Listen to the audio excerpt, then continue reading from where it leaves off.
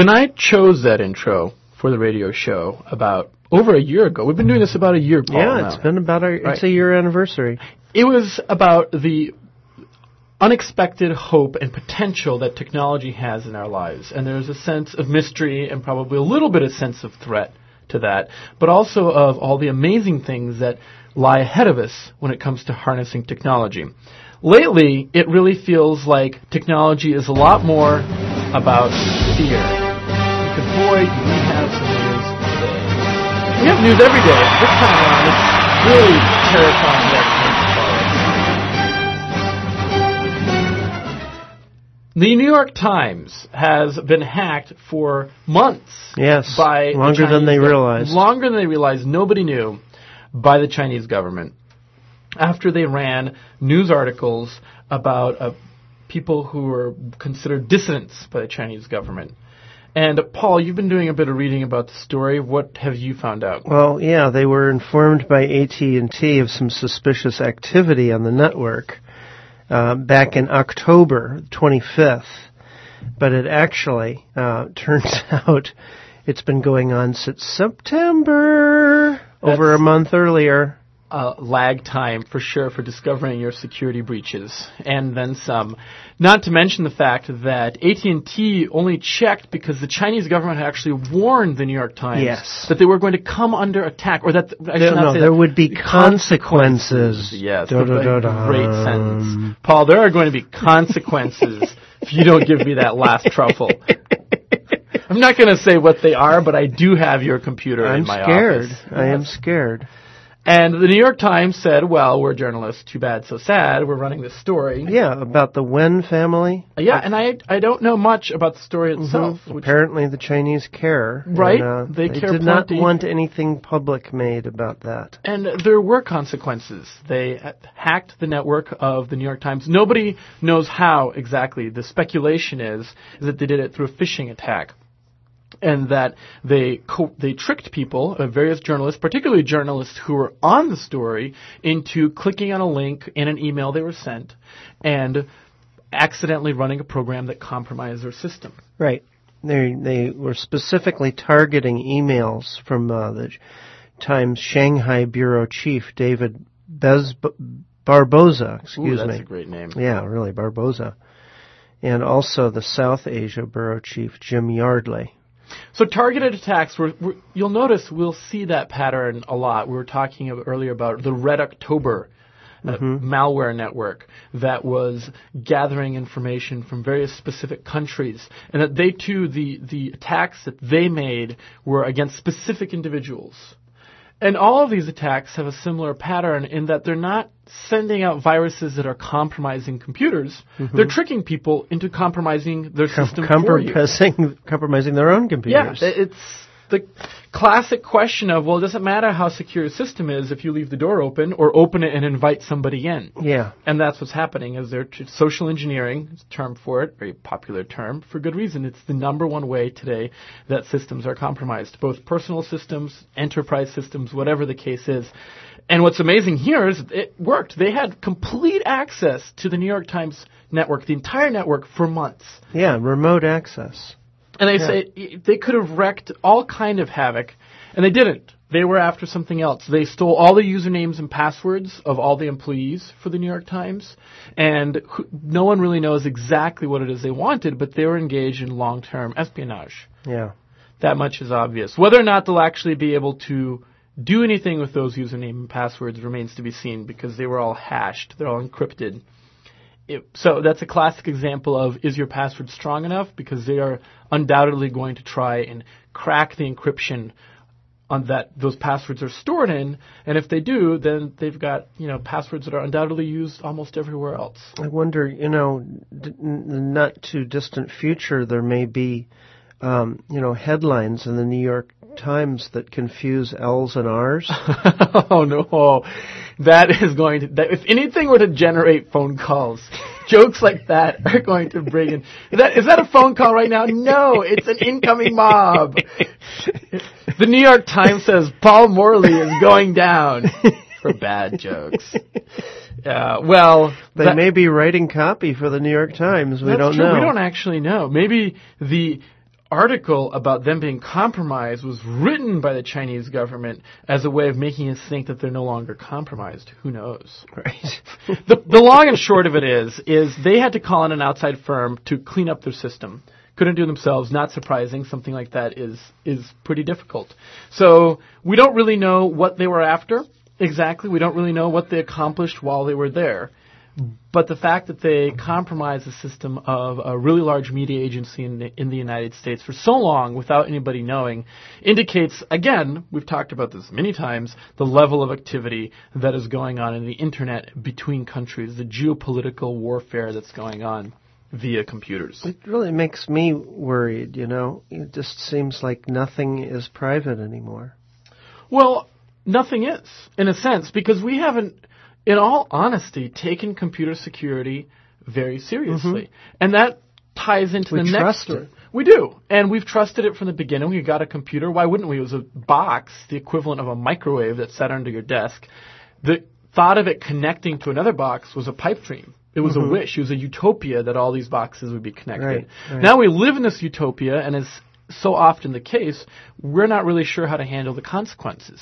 Mm-hmm. And that leads in perfectly to the next thing we're going to talk about, which is that the Homeland Security Department recently warned that there are a large number of, and we've talked about this before briefly, but they've specifically identified a large number of industrial processes, industrial computers that govern power, wastewater systems, the infrastructure of our country, that are either completely open to attack or even have been attacked and nothing was done, but they were compromised and open and invaded. It's crazy. I mean, power generation compromised. Yeah, I mean, and so the Homeland Security Department is taking this seriously, or is trying to, and is alerting various companies that they need to take this seriously as well and do something about it. Because these systems come with the ability to be connected to a network so they can be managed. That makes sense. And they also come with default usernames and passwords. And then people who manage these things aren't changing those default usernames and passwords to something else. They just leave it at admin or whatever it comes with. Right. And then anyone who knows that down the road, and I have to say, I've certainly done that. I've been on a friend's network or I've been at a client's network and been told, oh, I have this problem with the router. I don't know what to do. Or I have this problem with the internet. And I've tried to connect to the router, and 95% of the time, I can just connect using the default username and password that's been set for that device. Wow. You know, Linksys routers. They never changed it. They never changed it. And why would they? They didn't even think about it. And to some degree, I'm grateful for that because when they do change it, they never remember. So it makes my job 3 times harder to figure out what they set it to than if it's the default password. It's a relief. I can just log in and do my business. But that's no different at home than it is at work, as is so often the case. And so we have critical systems that we're being warned that they are completely wide open.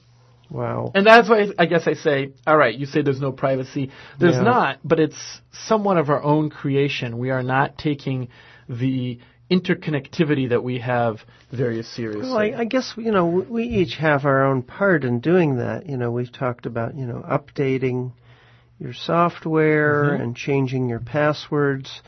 We had David Chartier last week talking about, you know, organizations that will do some of that for you, that will create, passwords that you would never be able to remember, but it keeps track of that for you. Great. Yeah, and he used a great example that I really, really liked because it drives the point home, was that in our lives, our physical lives, as people on the internet would say, our meat space lives, we would use a different key for every lock. You would not think of using the same key for your house or for your car and for your safety deposit. You just wouldn't think of using all the same key because someone steals that key. If somebody finds that key, they can access everything you own. And lo and behold, we feel offended. I mean, truly, people feel offended and shocked, like something has been violated when their password is stolen, and then the same thing happens because they've used one password for everything. And of course we should be offended and shocked in the sense that no one should be stealing your passwords. But then what would we say to someone who said, man, I had one key for everything, and then someone opened it all and took everything? Yeah. So that's us in our personal lives. I've been guilty of it. You've been guilty of it. I bet everyone we've every single human being we can talk to has been guilty of using insecure or similar passwords everywhere. And that is part of the problem is we take those attitudes to work, or people who run systems at work say, what are the chances it's easier to just use the same password? And then 10 years down the road, we have this institutionalized cultural habit of not taking our computer security seriously or recognizing it's our responsibility. And boom, the power generation system shuts down. New York Times is compromised. Oh my gosh, monkeys are invading. It's all over. Well, see, I think that raises another level of it. By the way, I should really note, I was not saying Chinese people are monkeys. That was not, I do not want to be sued, and that was not the joke I was trying to make. I was trying to be absurd. That is just, I really need to note that. Okay. Moving on. Thank you for the disclaimer. Thank you. No, but that raises a whole other level of it. I mean, like I was saying, there's our personal responsibility to take care of what we can take care of. Mm-hmm. But then you've got systems like the New York Times. They're not using, NW Times as their password. Probably not. Yeah, well. I really doubt that. So it takes a much higher degree of sophistication, putting in, malware, getting that inserted into the system so that they can remotely access the whole network. So, what it brings to mind in my fear of fears is, bank accounts and, mutual funds and all that stuff where you keep your finances and other kinds of really important files, that can be compromised. Well, I can tell you, two things actually come to mind there because don't tell me not to worry. Nope, wasn't going to say that. I was going to say banks, at least in my experience, and I'm sure there are people who could speak to this much better, but in general, from what I've seen, they do take their security very seriously. Oh, sure, yeah. And they certainly... So does the New York Times. Yeah, that's true. That's a very good point. But I will say on the flip side, there are industries that you would hope are governed by federal law as to what the security is that they should follow, just as we have laws and regulations that say here are the safety practices we should have when it comes to your food, right? Don't put cow poop in your cow meat, for example. That's bad. Don't do it. Similarly, but that's also happened. Well, exactly. And then on the flip side, we do have rules and regulations that say all communication about patients between medical agencies or medical professionals needs to be encrypted. Mm-hmm. And I would hope, and I have no idea actually, we should probably look into it and find out, that there are rules and regulations like that apply to basic systems like power generation, like water plants, I should say, sewage systems, basic infrastructure. On the flip side, even if they do, I've worked with plenty of medical professionals who thought that all it took for them to be quote-unquote encrypted was to have the email communication from themselves to their email server encrypted. And they didn't worry about what happened when the email left their email server and went to somebody else. They didn't worry about their password security. They didn't check their network security. It was a basic thing. They were checking a checkbox on a list and not thinking about it critically. One kind of link in the chain was secure, but exactly not the others. And I'll note it's that kind of thing while we're in the mode of fear and panic. Right, fear and panic. We mentioned this very briefly last week, but several federal websites were hacked by the ever-present hacking group Anonymous. Oh yeah, which we've heard about. Anonymous has actually suffered lately at the hands of the federal government. Several of their key members have been arrested, and despite the fact that they've long claimed to not have any leaders, which I'm sure is largely true, it's also been a demonstration that if you're a teenage kid and you're stupid and you think you can thumb the nose at giant government entities, you're probably wrong, and that's probably not going to end up too well. So people have gone to jail, but they're obviously still around, because they took down several government websites and left a message that said essentially they're going to war against... We'll be back. We'll be back. And why did they do this, Paul?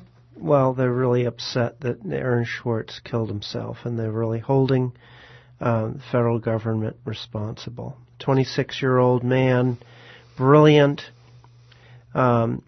released and published more than 4 million academic papers on the internet through his own, knowledge and cleverness, and because he had a strong ethical principle that this information should be shared, and that people shouldn't have to pay to download these documents per page.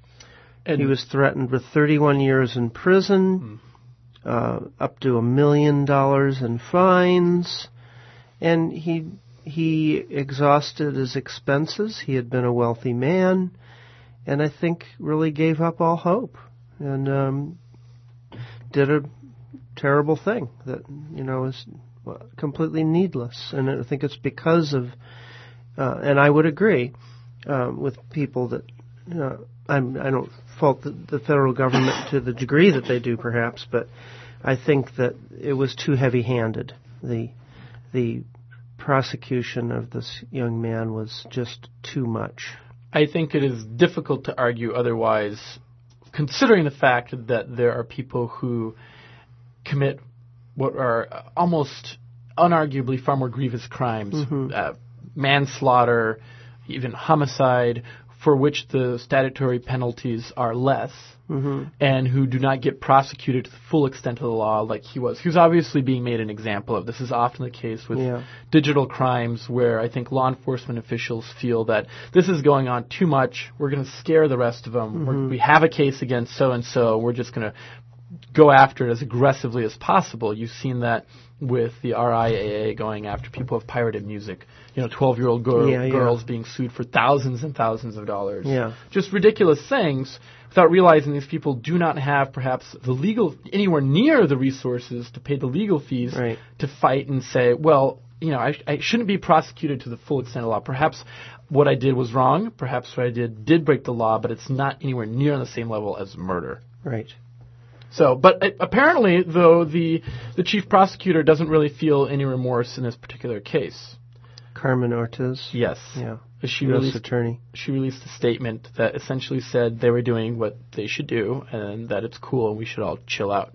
I'm paraphrasing a little bit.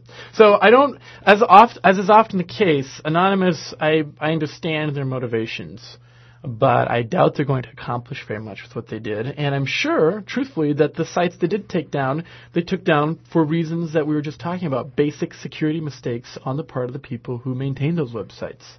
Very rarely do these things happen because someone was really on top of it. Well, I think part of the unfortunate case is that, in its, zeal to just set an example, they have probably accomplished the opposite. They've made enemies, and they've fanned fear and panic. Yeah, exactly, and kind of gotten people to not trust them anymore. Well, I would add a note to that. I don't know if they were ever trusted. Maybe so. But yes, I see what you're saying. Moving on to probably, finally, more positive or more interesting tech news, so we don't just turn. We're moving out of fear and panic. Moving out of fear and panic. We hope that's been good for you. I hope that you've already gone to all of your websites and chosen change password feverishly, or just closed all your accounts and moved into a cabin in the woods, whatever the case is. We've talked before, many times, about how Apple treats its workers overseas.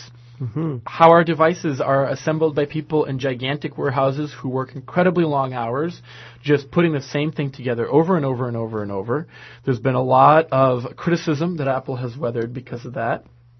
And Apple, at the time, said they were taking this very seriously and they were going to address issues in their supply chain.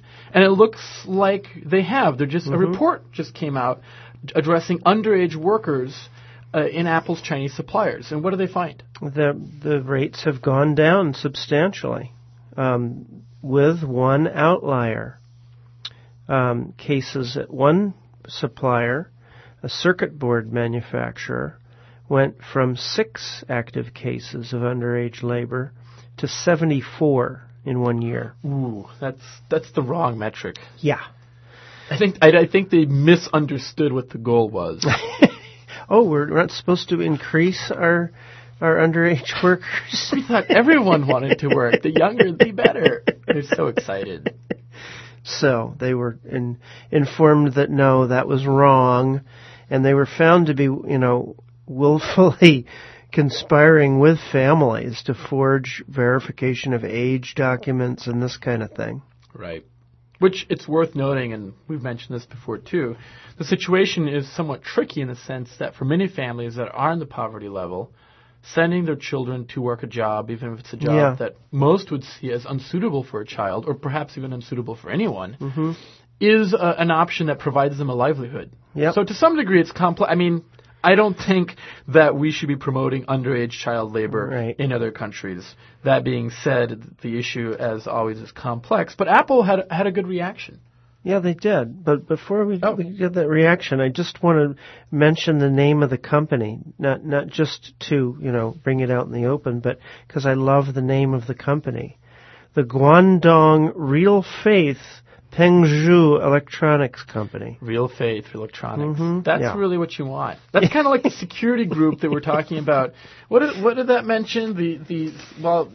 I can't even remember. The guys who actually reported on the industrial systems. The group that tracks how compromised industrial systems are. The security researchers, they call themselves ICS SCADA Security. ICS SCADA, by the way, refers to industrial systems. Okay. ICS SCADA Security to save humanity from industrial disaster and to keep purity of essence. And that last sentence, I mean, it's awesome. What's essence? What's Real Faith Electronics? That's great marketing, basically. Okay. Moving on. So it's really good. Apple's taken some really important steps. They've, not only terminated the relationship with the company, but they've actually required them to pay expenses for the return of these kids to their families. But even gets better. They're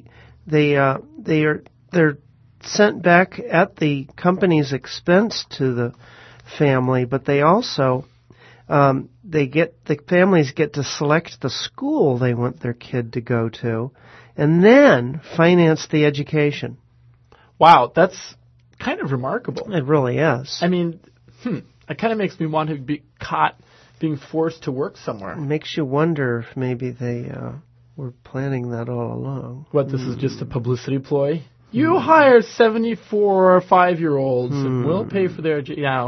I would say, and I don't know what the statistics are, but that is above and beyond what most any company has done. And it does seem like Apple is taking their responsibility very, very seriously. Well, they've really been under fire, in the past few years. Well, they have, but a lot of places that come under fire, and I'm not going to name names, but BP, Exxon, they just spend a lot of money on advertising and keep doing the same thing. Right. So what changes there? Here we actually are seeing change, and that's heartening. I hope others take suit. I hope that Apple really is serious, but they certainly seem to be, and continue down the same path. Well, yeah, Apple, really forced the companies to improve their records on, underage workers and safety and repetitive motion and a lot of other things. I hadn't even heard that. And those are documentable. But then they've also, raised the bar by knocking down this company that tried to get around and it. actually reporting them and having there be penalties. That's good. That again, see, there is good news. It's not all fear and panic. It's not all fear and panic, no. Although I'm going to make a quick note about that and say that a lot of people, when they buy their phone, they need to buy a phone that is a part of a carrier contract. And we're going to hit the note to fear and panic here in a second. Oh, good. So because if you buy a phone that Can I play the theme again? Well, perhaps. Really? Wait, no, not quite yet. Wait, good thing you don't know how to wake up your iPad, Paul. We're a technology show. It's really but I just encourage you to do that. Yes. You can buy an unblocked. Why must you be screaming loud? Because they love it. Okay. You can buy an unlocked phone that doesn't have a carrier contract. And traditionally, that's cost a lot more. you've been able to, lately, a new service has come out that actually allows you to buy a phone with a carrier contract. And then when you want to, you can pay about $90. Yeah. And they unlock your phone remotely. Oh, yeah. Permanently, and it really works. Right. Except that as of last Saturday, that's now illegal. Yep, so snap. We hope you didn't plan to do that and buy any phones, because no more unlocking avenue for you. We are going to be right back with some excellent tips on what to do when your Mac malfunctions, an app of the week, some more news, and tips and tricks. So stay tuned, and we will be right back. See ya. KVRF Sutton, Radio Free Palmer, 89.5 on your FM dial, Big Cabbage Radio.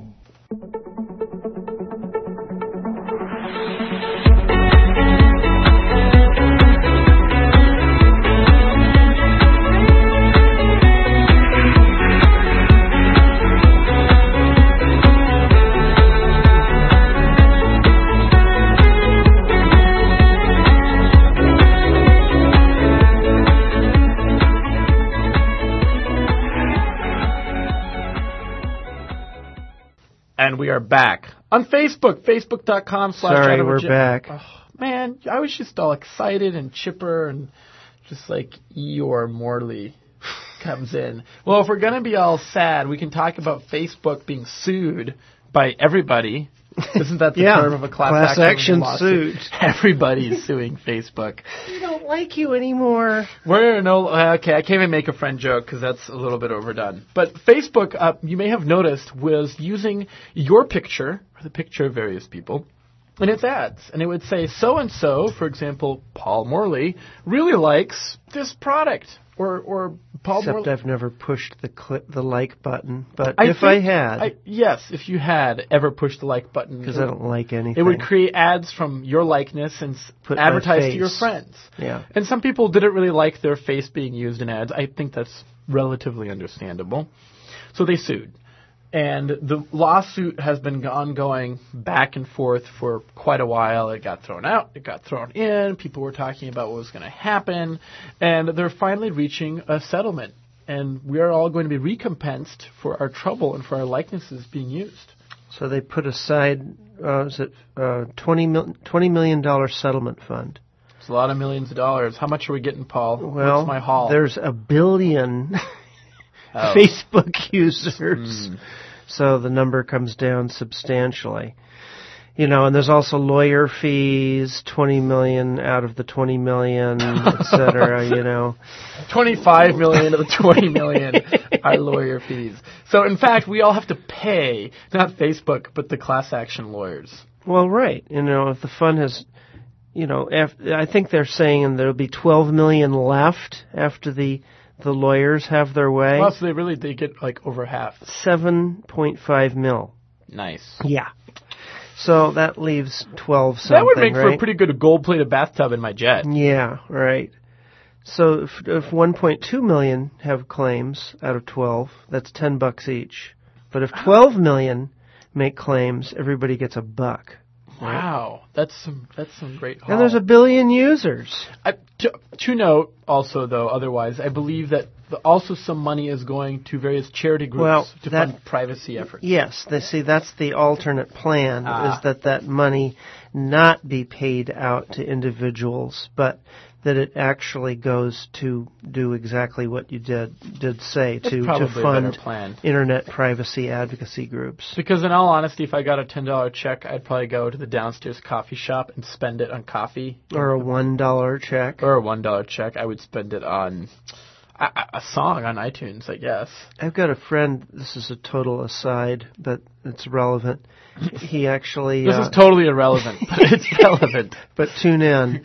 You know, I grew up in New York, and our telephone calls on the payphones used to be 10 cents. And he lost a dime in a phone booth, so he called the phone company, and they refunded his dime in a check. Wow. They sent him a check for 10 cents, and he's got that framed on his wall. Well, worth it. We should do a segment sometime. If I get a check for $1 from Facebook, I'm framing that sucker. That's probably not a bad idea. I would probably still spend it. It'll probably be worth money someday. I mean, real when money. When you're dead. I mean, for your grandchildren, somebody, maybe. Yeah, that's, more than $10 or $1. Hopefully, that's true. It could be. It might be worth $11. $12. For goodness sake, even 12.1. Well, Facebook can probably pay that out okay because they actually just posted record profits, which is news because they went public with their stock last year, which everyone wanted to know really how they were going to make money because Facebook doesn't have a clear system set up about how they're going to make money off of their business. And one of the things they've been struggling with is making money off of all the mobile users, iPhones, Android, so on and so forth, because their ads aren't very prominent there. But they've been working on it, and this is just an aside. And just because of the screen size and that the kind of screen thing. size and how the app works, and no one really wants to use it if there's just a ton of ads, and they might not click through anyway because people use their phones differently than their computers. That's at least been some of the hurdles that have been thrown up. That being said, their mobile advertising is up 41%, $1.33 billion from a year ago, and it's a total of 23% of the revenue, which is huge. And I just have to throw these numbers out there because it's pretty crazy. They said as of late December, 680 million users were actively using a social app on smartphones every month. That's also up 57%. So the usage is growing. There's more and more people on Facebook. So presumably there will be more class action lawsuits and perhaps you'll get paid more. Actually, that's another good aside. There is a website. People have been sent an email about this class action class action lawsuit. I've seen one of these, yeah. And it looks an awful lot like spam. Generally, these emails about class action lawsuits look very sketchy. And perhaps they are. It could be a scam attack disguised as something that references something legitimate. So if you get one, it might be alerting you to the fact that you're eligible, but you should probably go to your web browser separate from the email, search about the lawsuit, and visit the website that way. And it is legit. Should you have received an email and should you skirt around and visit the site that way, it is a legitimate thing. So you're aware. Yeah, it tells you, what's the time frame of the action and what do you have to do, and it straight out tells you, you might get $10. Exactly. Well, moving on from news, we'd like to get to the products and tips section of this fascinating show.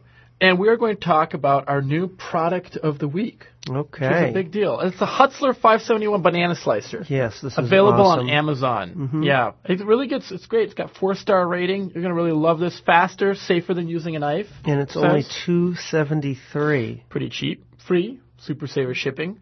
Great for cereal, plastic, dishwasher safe. Slice your banana with one quick motion as opposed to, 6, 7 motions. Yep. Yeah, strain on your wrist right there. Kids love slicing their own bananas. Yep. And there's some really good testimonials. Paul, what do people have to say? Oh, it's just amazing. Like 5 stars. No more winning for you, Mr. Banana. For decades, I've been trying to come up with an ideal way to slice a banana. Use a knife, they say. Well, my parole officer won't allow me to be around knives. Shoot it with a gun. Background check. Hello. I had to resort to carefully attempting to slice the bananas with my bare hands. 99.9% of the time, I'd get so frustrated that I just ended up squishing the fruit in my hands and throwing it against the wall in anger. Then, after a fit of banana-induced rage, my parole officer introduced me to this kitchen marvel, and my life was changed. No longer consumed by seething anger and animosity towards thick-skinned yellow fruit, I was able to concentrate on my love of theater. And I'm now writing a musical play about 2 lovers from rival gangs that just try to make it in the world. I think I'll call it South Side Story. That's just one. It is. That's just an example of the miracles you can find on the internet that will make your life so much better.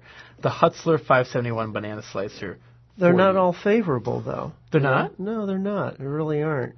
Well, I can't imagine how. This is a perfect example of how technology could change our lives. I know. Well, here's one where it's only 1 star. I recently purchased a 571, but the product would not turn on. That's a problem. It's not electric. After several weeks of arguing with the manufacturer that claimed I was using the slicer improperly, and that I had voided the warranty and would have to use it in manual mode. I finally broke down and ordered the Fox Run Craftsman banana slicer. This is a far superior product. When you switch the slicer into slice mode, it begins to move my hands off the counter, targets my bananas, and slices them precisely the way I want. The only trouble is that it's difficult to turn it off and may result in slicing many bananas. I made this mistake of turning it on at my local grocery store. Big mistake. I sliced over 562 bananas in under 16 minutes. So buyer beware. The 571 way have the Hutzler name, but the speed and precision do not match up to its abilities of the Fox Run version of this product. Wow, good to know, everybody. Thank goodness for Amazon. And that is why we're here, to give you this hard-hitting reporting on what technology can do for you. Actually, on a completely different note, have you ever heard of Airbnb? No. So Airbnb is my app of the week. And I just discovered it recently. There have been a lot of apps geared towards travel. We've probably all heard of, Expedia or Travelocity or any number of places that Priceline.com that let you search for places to stay and say they'll give you a good price. Airbnb? Is this like for skydivers or something? Well, I'm not really sure where the name come from myself. That's okay. Yeah. Airbnb is a service online, a website, and it is also an app for your iPhone or your iPad. You have to sign up with an account before you can use it, but it's free. They give you the option of signing with your Facebook account. Please don't. Just use a different account. Choose a secure password. I'm just going to say this about everything now that you're supposed to do. Choose a secure password. And then you can simply go ahead and, as an example, you can say, I would like to search. And I would search, let's say, I really want to go to Hanalei, which is a town in Kauai, Hawaii, and it can be really hard to find housing there. And perhaps I would like to filter it and say, I'm only looking for 2 guests. And as soon as you hit done, it's going to go do a search for you, and this is going to work all over the world. It will work. I've tried Spain, France, China, Shanghai, in China, obviously, but all sorts of various places. And it just, off the bat, gives you a list of places that various people have available for rent. It gives you the price, which is generally really remarkably low for the area. I mean, we're talking on the order of $50 a night in France. I saw some place for $30 a night in Shanghai. Hawaii is obviously a bit more expensive, between $89, $75 a night. But they provide you photos of the place. These are all private individuals. These are generally not an established business. And they are using the service. Airbnb is the service that they use to actually put their properties up online. And they get rated by people who stay there.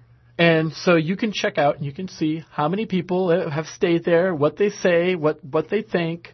And apparently Mike Molesky has used this and actually has really, really likes it. And actually, have you put your property up, Mike? No? No, have you? Are you on there? Yeah. Well, obviously, what are you charging? You're waving your hands wildly. You can't just stay silent. How much does it cost to stay as Shea Molesky? No, I've been invited though, so I'll throw in here. It just happens that my wife and I were recently on Kauai. And stayed in Hanalei. You even called in on our radio program. You stayed in Hanalei. Awesome. Yeah, that's cool. And visited in Hanapepe, just down the road, and all the rest. And we started out by finding a place using this. This is a testimonial. You guys are really good because I used Airbnb, and I was attracted in particular because they had this gorgeous place listed. As one of the examples. Yeah, I mean, that's one of the things. Like, you look at the photos. These are not hovels that are listed. People provide the photos and the amenities, and it's amazing what's available. Right. And through the magic of course, Google and all those other apps out there, we were able to look at the house and skirt it around and look around, did the 3D, looked and said, well, yeah, that it's there. It actually exists. It's that way. And I can tell you, at least in this case, and the big thing about Airbnb is the guarantees and the ability to have them negotiate and do all the stuff, etc. So what you have is a kind of a middle group out there that makes this work. We were satisfied. I mean, I can tell you that the system worked at least one time. Great. Well, and excuse me, what I really liked about it also was the fact that it's not just the people providing the amenities that are rated by users, but the people who stay there are rated too. That's why you have to have an account when you join. You as a person who uses service get rated as a guest who use these lodgings. And so people who get rated poorly, they can be denied. You're not going to get to stay someplace. Or if you're rated really highly, you establish a relationship on Airbnb, and people know, hey, I can trust him to come to my house. Because my understanding is a lot of people use the service to rent out their house or their apartment, even say they're not going to be there or they're just not there for several months. And this provides them with a safe way to quickly and cheaply put their place up for rent. So Airbnb is definitely my app of the week because I've done a fair bit of looking, and all of a sudden I want to travel to many more places at an incredibly affordable rate. Great cheap. Definitely check it out. Good tip. Mike has one more. Just a question though about it, and this has to do with skirting around the local taxation and laws, etc., that deal with rental. It's a little bit similar to couch surfing, only this is a little bit more advanced. More comfortable.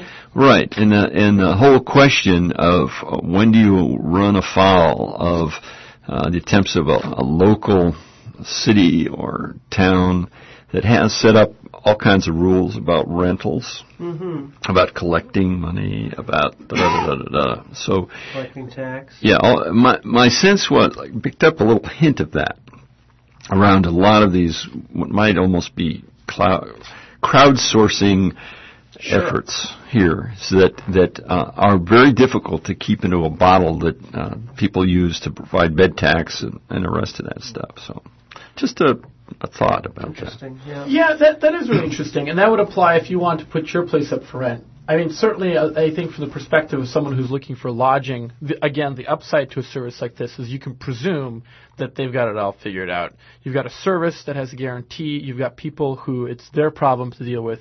If you're putting up for the market, I have no idea. I've never done that. I've always been terrified of doing that because it seems like keeping people happy is a pretty rough task. Yeah. So I wouldn't want to do it year round. That would be a really great question. A portion of the year. Indeed. Although, and that's well worth noting that services like this do run afoul of the law. A little while ago, we talked about Lyft, a service that allows people to connect with other people who have a car and who are willing to give them a lift. Networking cars. Yeah, social media for rides. It's like hitchhiking using your iPhone, except that these people, some of them would actually get paid to do it, a nominal fee, whether it's for gas or whatever. And so in theory, you could make some cash connecting with other people who also would get rated as passengers. A big part of all these services is we're going to rate the service, but we're also going to rate the people who use the service so we can weed out the wackos or the really annoying people. Yeah. And Lyft fell afoul of taxi cab laws because the company... The cab lobby.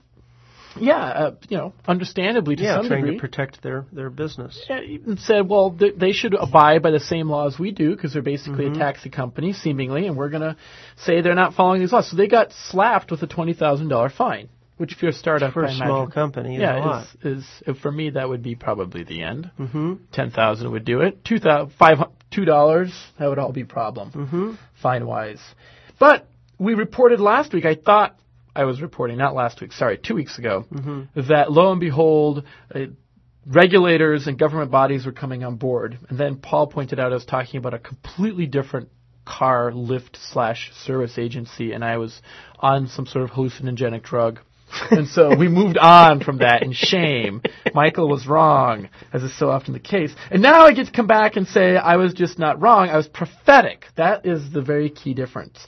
Because regulators, they changed their minds on that, right? They did, yeah. The company was saying we're not a charter party carrier. No, in other words, a taxi service. We're a peer-to-peer carrier. People agreeing with other people who are not necessarily full-time employees or...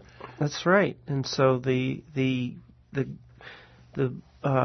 I don't know if it was the judge or what it was that made the decision.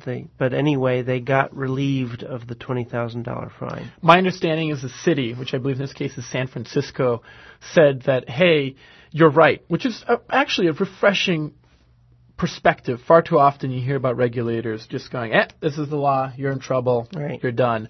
But they took a step back and said, your argument is correct. You're not really a taxi cab service.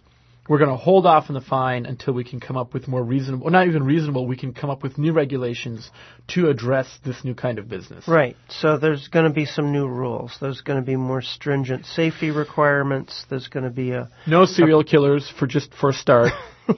Proof of insurance. Have to have brakes. Yeah. A steering wheel. Windshield. And also national criminal background checks. See, I told you, no serial killers, no axe weirdos, murders, no chainsaw. No wing nuts. No people from Alaska. Michael and Paul cannot do this. Ah, man, my new career has just been ended. Yes. Okay. Well, I was going to move on. We just app of the week, tip of the week, which we haven't done in a while. Mm-hmm. And a question that I've received several times this week, and that's why it came to mind, is I just fired up my Mac, and all it's giving me is this blinking icon. It's either a circle with a line through it, the old no smoking, denied, access denied, or it's a question mark. Even worse. All it does. Your Mac got philosophical. Huh? And that's actually exactly what it's saying.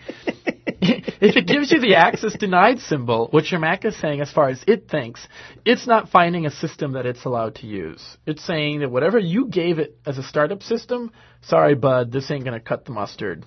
It's like if let's say you installed Windows 8 on your Mac and it checked it and it's like, I'm not supposed to start from this. Mm-hmm. Although, by the way, your Mac can run Windows, but it just takes some setup.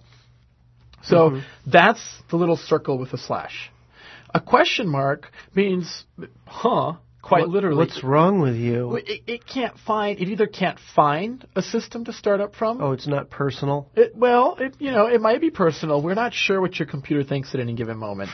It all depends on your relationship with your technology. As I always say, it's a living, growing relationship, Paul. And you have to make sure that you're treating your Mac nicely, or it won't treat you very nicely at all. In this case, the question mark means it either can't find a hard drive or a system.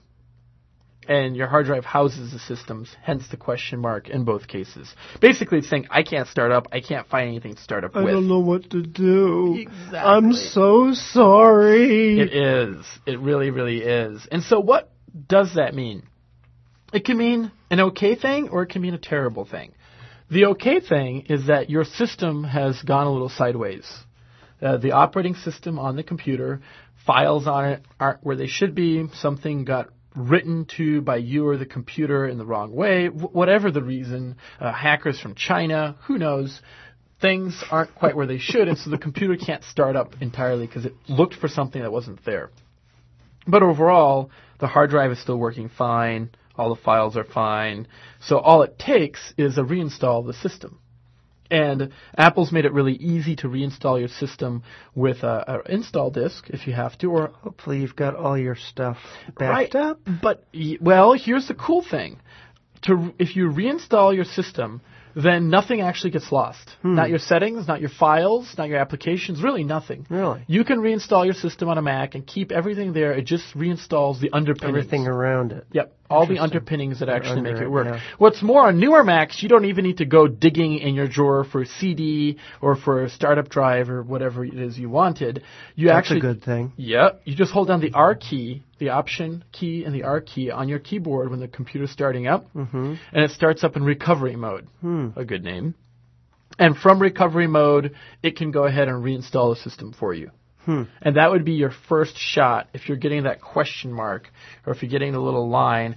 Try to start up in recovery mode and see what it says. So the Option key. Yep. I've always been puzzled about the Apple symbol key and the Option key, and then you've got the Control key. Why the puzzlement? I don't know. It just seems like, why isn't there just one? They have three complete different functions. Well, they are there because I use the Apple key for shortcuts, obviously. Sure. But here's a great example. Let's say that you want to delete something. And for that, you will hit Command Delete, and it goes into the trash. on the Mac. But let's say you would like to empty the trash, right? Command delete would be what you would expect it to be, but that's already in use. And in fact, you only have so many keys in your keyboard, so you have a limited set of commands that are available to you if you only have one key. And I can't, like 40, 47, I don't even, how many keys are there on a keyboard? 96, I think. So you have a limited set of commands, and you can't have any commands that overlap.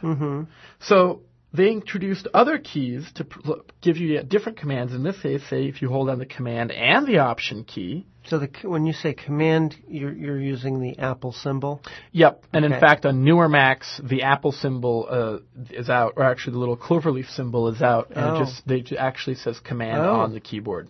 In fact, you'll notice on your iPad keyboard, that's exactly what it does. Yeah. So command option delete empties the trash on your Mac, and so on and so forth. Different keys do different things. It's like the piano. You know, why are the black keys there? I don't know. They always sound funny. Well, if you know what you're doing, they're really useful. They introduce a whole different spectrum of sound.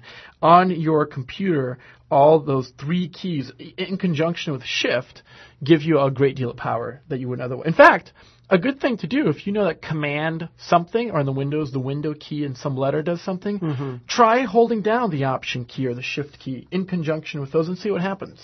Often very different things. It sounds really risky. You got to live on the edge. That's why you have backups, Paul.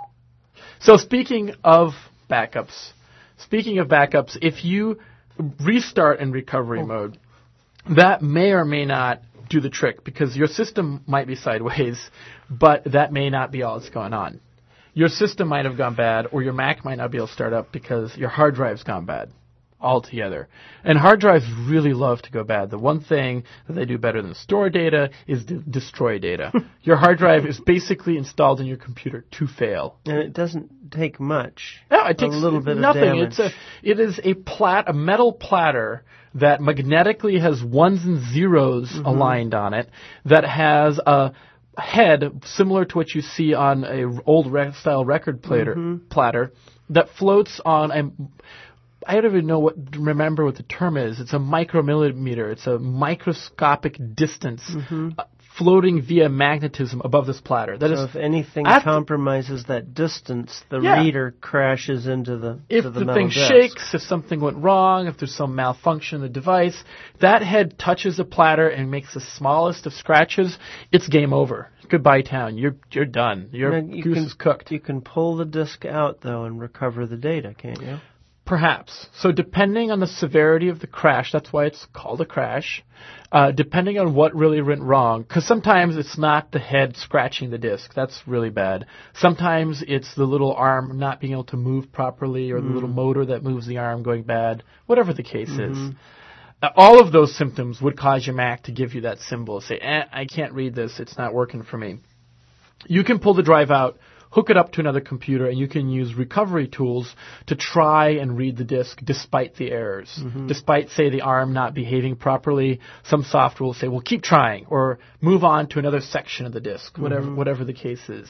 I was in Switzerland a couple of years ago, and it was late at night. I was jet-lagged very badly, and I was a graduate student at the time working on some important paper, and the laptop slipped out of my lap and onto the floor, and was unconsolable. But I gave it to somebody who was a tech specialist, and he was able to get the information off it. And that's a good case scenario. Yeah. There's a variety of things that we can do, and we'll hit that sometime, but I will say right now, because we're running out of time, that the number one way to cure that problem is to have a backup. And let me just say this. If you have a computer, this will happen to you. It's not an if, it's not a but, it's an absolute guarantee. Have your backups, because then you can be assured when that happens, it's not a big deal. You buy a new hard drive, you slap it in, restore from your backups, and Bob's your uncle. Yeah. It's been great to be here. We pre-recorded the show, so no callers this time. Next week, we're going to have live callers. The 25th of February, we are going to have a guest, Sally Hope, from the Matsuboro School District, who's going to be talking about assistive devices. Or depending on when this runs, it may have happened. Well, that's also true. You just never know. Regardless, we're very much looking forward to it. And we hope that in the meantime, you send us your questions at help@outofajam.net or facebook.com/outofajam. And we will talk with you next week. See you later. Bye.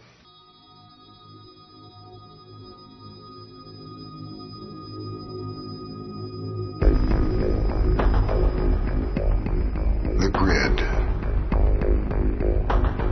A digital frontier. I tried to picture clusters of information as they move through the computer.